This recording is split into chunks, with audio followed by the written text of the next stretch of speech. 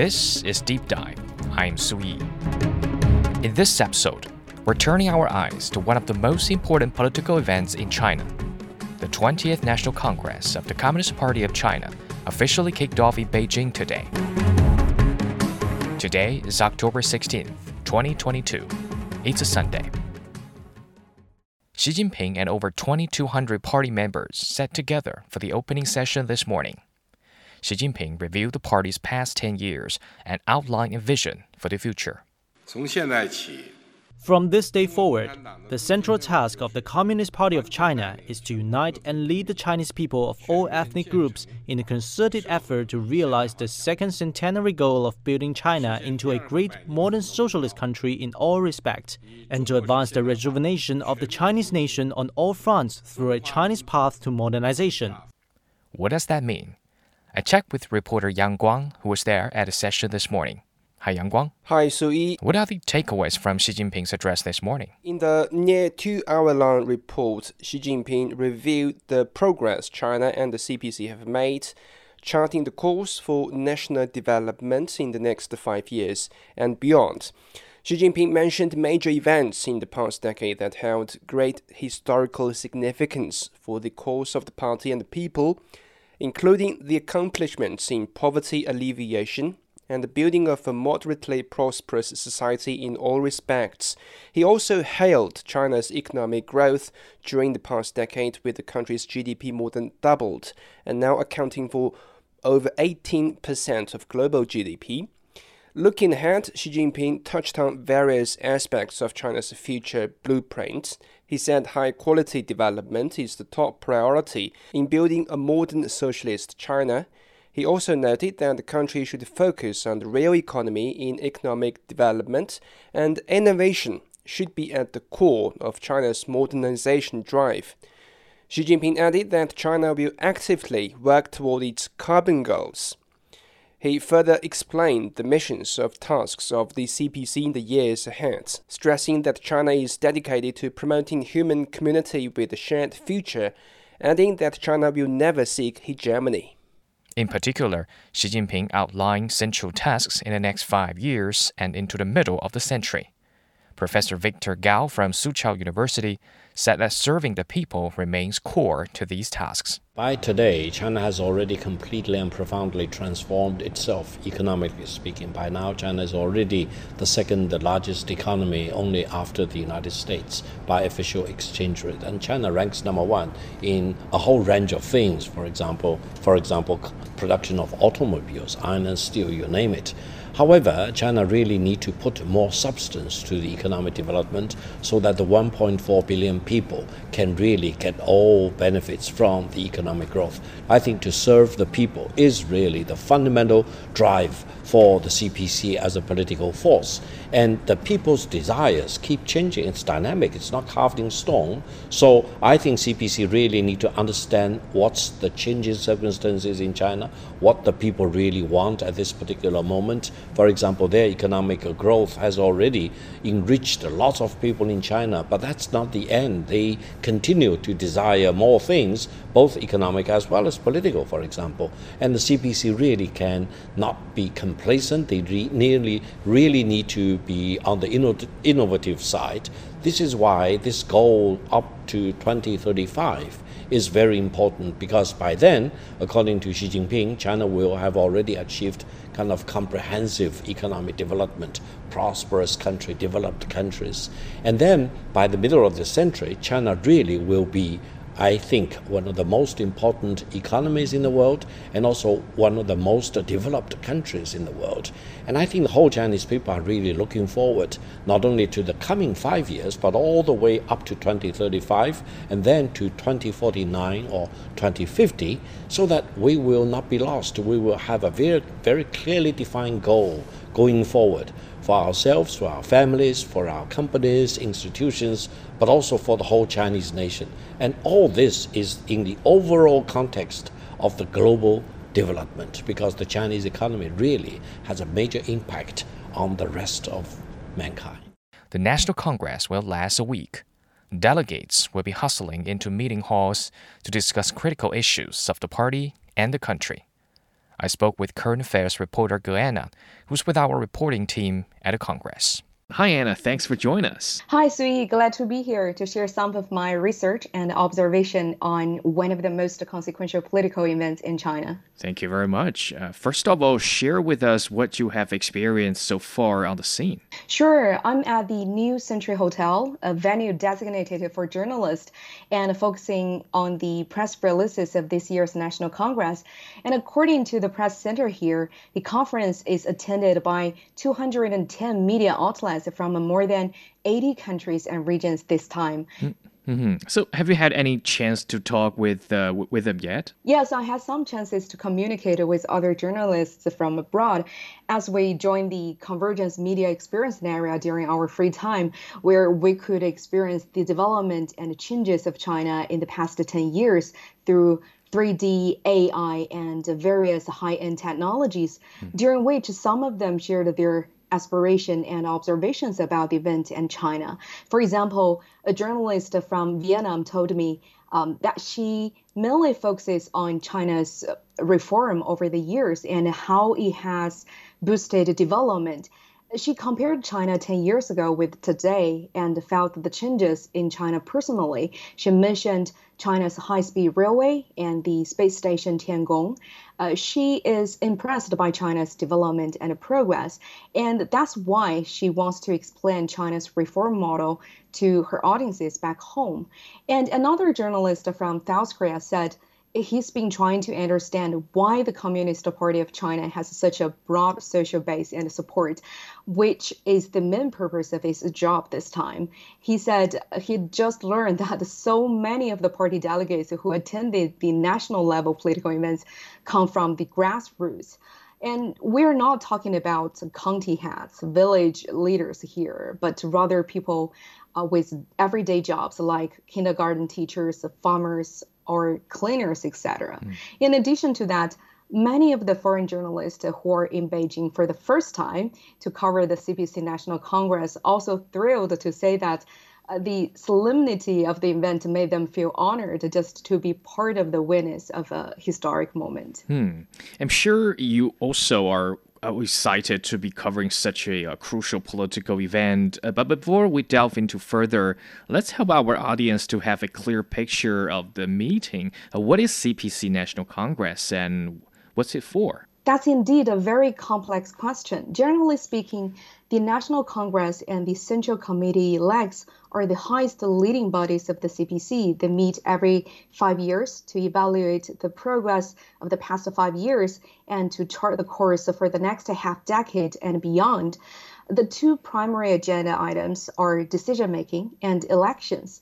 To put it more specifically, the Party National Congress hears and examines the reports of the Central Committee and the Central Commission for Disciplinary Inspection, a body that supervises the exercise of power by leading party members and officials, and also their honesty in work, moral integrity, and so on. And the National Congress also set the roadmap for both the party and the country, revises the party constitution, and elects new CPC central leadership, including the new Central Committee and the Central Commission for Disciplinary Inspection. This year's Congress will offer a general overview of China's two-stage plan, a new journey to build a modern socialist country in all respects. That's to realize what we call the second centenary goal by 2049, at the centenary of the People's Republic of China, a prosperous, strong, democratic, culturally advanced, and harmonious China. That's why this 20th CPC National Congress has been deemed an event of a crucial significance at a critical time.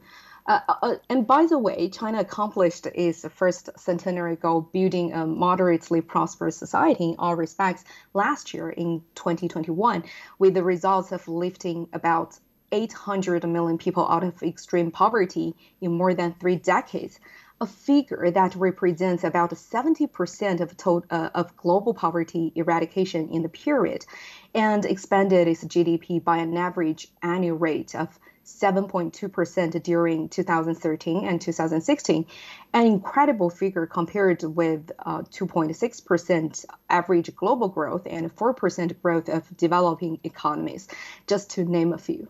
Okay, so I believe these numbers represent a huge change and improvement taking place here in China over the years. And earlier you said there are over 2,200 delegates, and many of them are from the primary levels.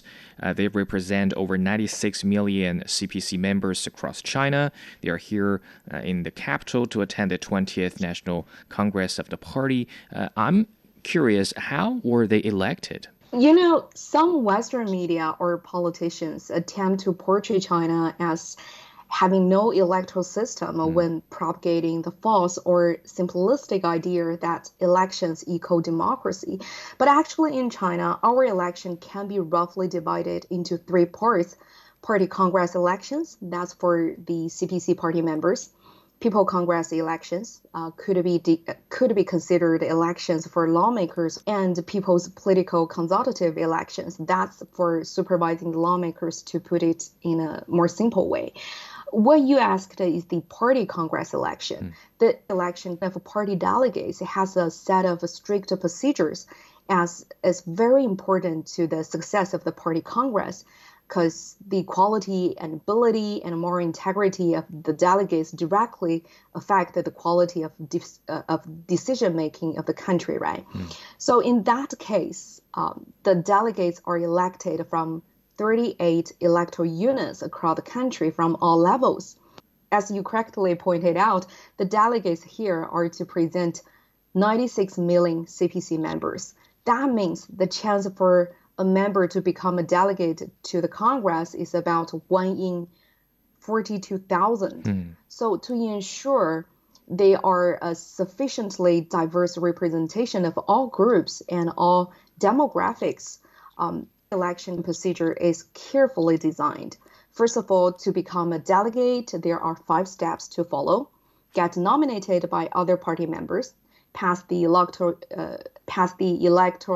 unit's stringent evaluation, become a preliminary candidate, then become a preparatory candidate, and then finally become elected delegate. Okay. In fact, I think the most noteworthy part in these procedures is the public notification of the candidates for feedback and the visits to the grassroots to hear the thoughts of the people about the individual candidates. Right.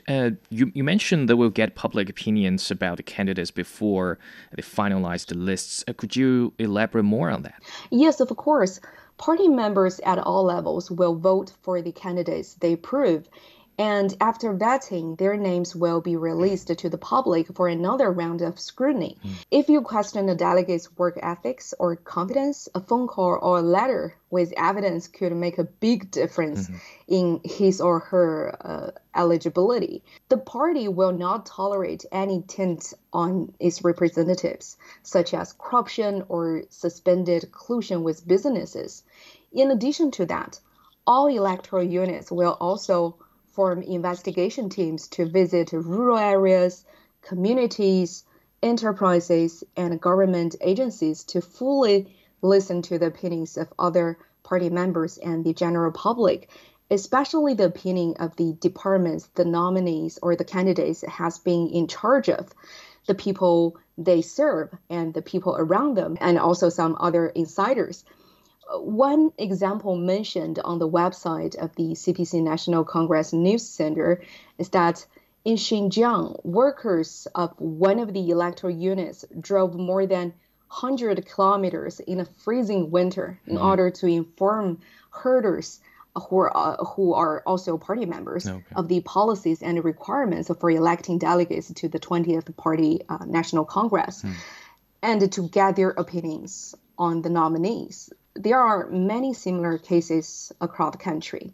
I think these electoral procedures also provide the guarantee for the fairness and democracy of the elections. Right, a very strong primary level mobilization.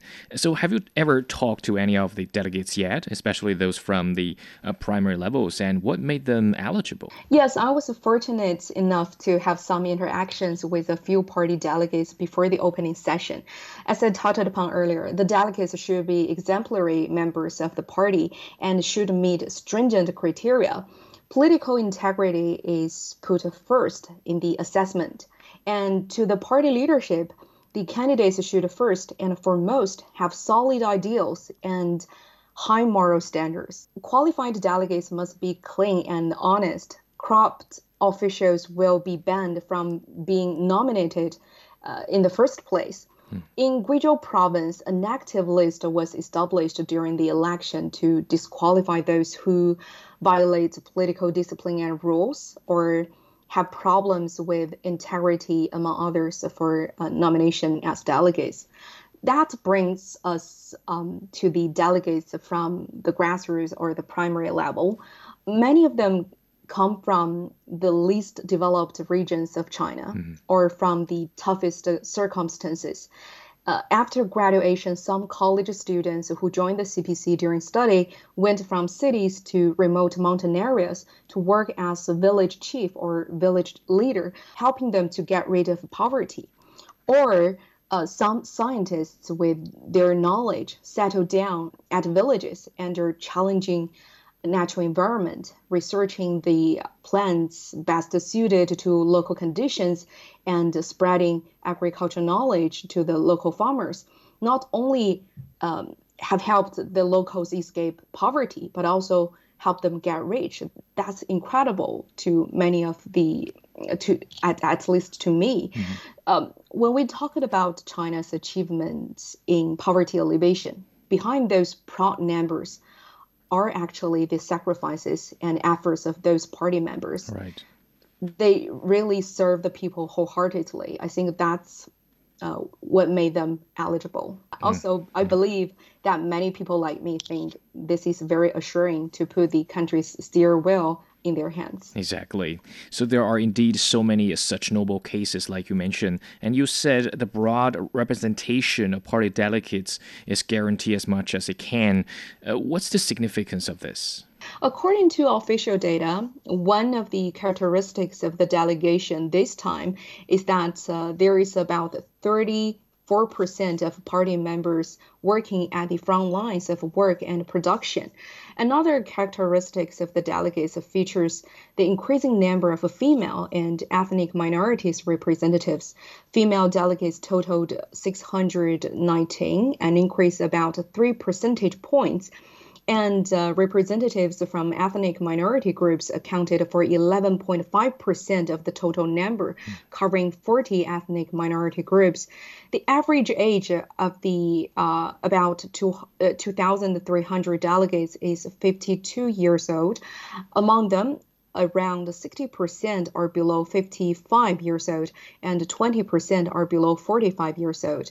Experts believe such broad representation of delegates, a guarantee of delegates from front lines, not only shows the solid and wide foundation of CPC, which maintains continuous succession and vitality, but also embodies the characteristics of intra-party democracy. Thank you very much, Anna. As Anna explained earlier, party members at primary levels have played and are playing crucial roles in Chinese society. For example, Delegate Chimmai Dorje is from Ganzi, Sichuan province. He is also a postman with a route on the snow-capped mountains near the Qinghai Tibet Plateau. This is Chimmai Dorje, a postman delivering mail through snow-capped mountains with an average altitude of 3,500 meters above sea level in Sichuan province.